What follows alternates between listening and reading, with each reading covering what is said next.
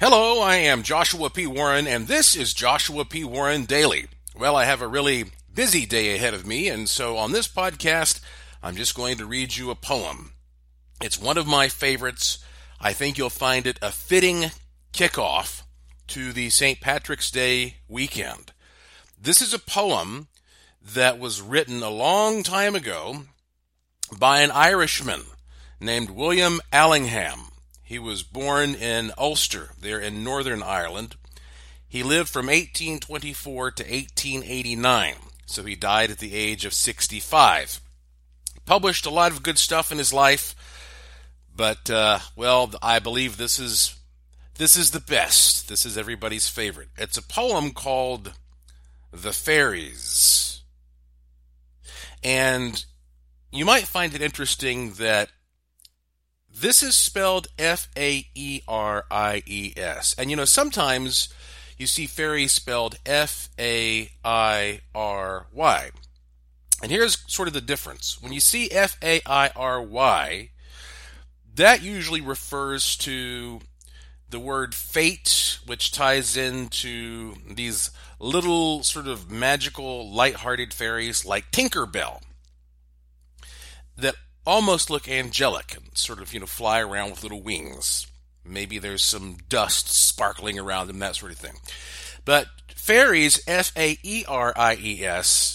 that refers to a similar type of being, a breed known as the Fae.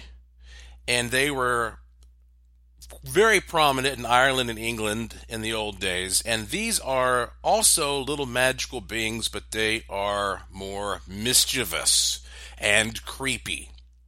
And I would think probably leprechauns and things like that would be part of the Fae you would talk about and spell F-A-E-R-I-E or something like that. So this is called The Fairies, F-A-E-R-I-E-S, by William Allingham. Now, because this was written in the 1800s, I'm going to modify some of the words because the dialect is a little strange and you might not understand it. And there will also perhaps be some place names that you won't recognize. But altogether, I think you'll find it surprisingly understandable as a clear narrative, considering that here we are in the year 2019. So, close your eyes if you can and envision the story you're about to hear, included in the poem The Fairies by William Allingham. Up the airy mountain, down the rushy glen, we dare not go a-hunting for fear of little men. Wee folk, good folk, trooping all together, green jacket, red cap, and white owl's feather. Down along the rocky shore, some make their home. They live on crispy pancakes of yellow tide foam. Some in the reeds of the black mountain lake, with frogs for their watchdogs, all night awake. High on the hilltop the old king sits. He is now so old and gray he's nearly lost his wits. With a bridge of white mist, Column Kill he crosses on his stately journeys from Slieveleague to Ross's. Or going up with the music on cold starry nights to sup with the queen of the gay northern lights. They stole little Bridget for 7 years long. When she came down again, her friends were all gone. They took her lightly back.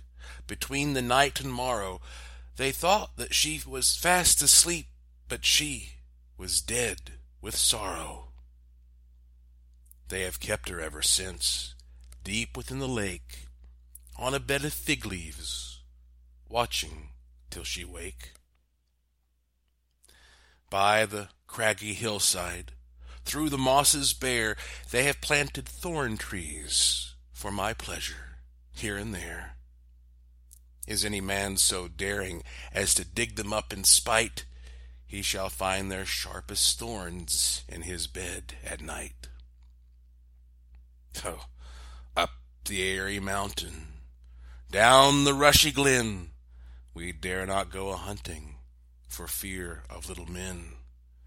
Wee folk, good folk, trooping all together, green jacket, red cap, and white owl's feather.